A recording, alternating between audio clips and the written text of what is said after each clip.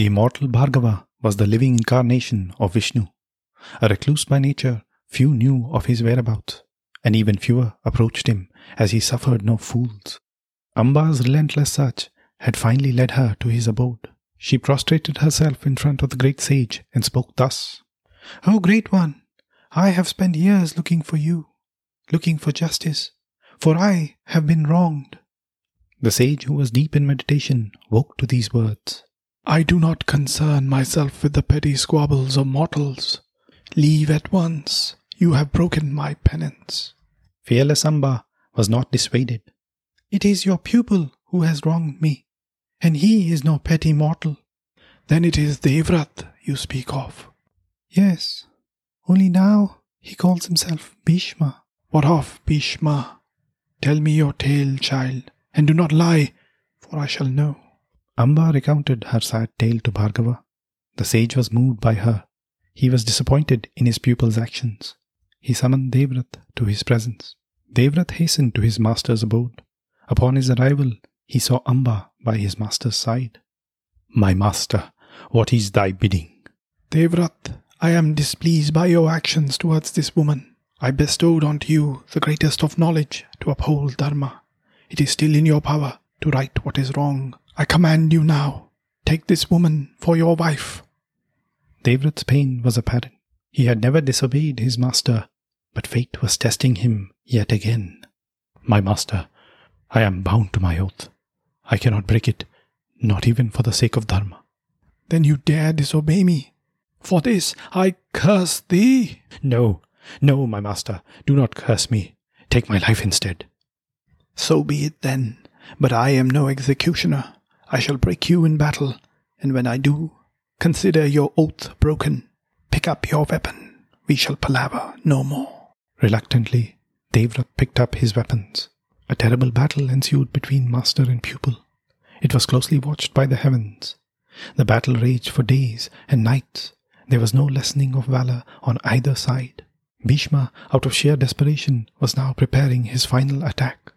He was to unleash the Pasuap, a weapon so terrible that it would lead to the destruction of the world. He would set the world ablaze, just to uphold his vow.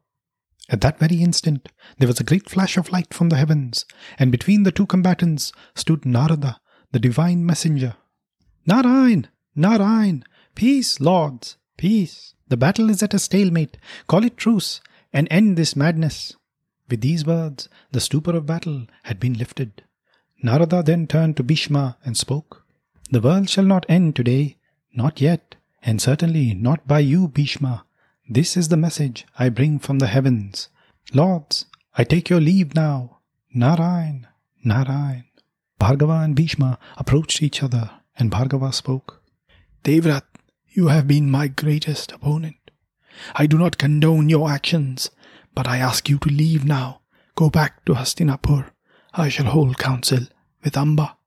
With great regret in his heart, Devvrat bowed to his master and left his abode. "Child, I see vengeance in your eyes. You shall not have retribution yet. Focus your energies through penance. That is how you will achieve your destiny. Now, you must leave this abode." With singular hatred in her heart for Bhishma, Amba left and travelled deeper into the forest. There she performed a terrible penance. For years she had denied herself even the bare necessities. Finally, her patience bore fruit. Pleased by her perseverance, Lord Shankara appeared before her and spoke thus: "Grieve not, child.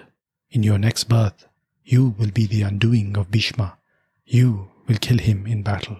Amba became impatient and said, "In my next birth, I will not remember my hatred. I might kill him, but I will not taste the joy of revenge. I must kill him now."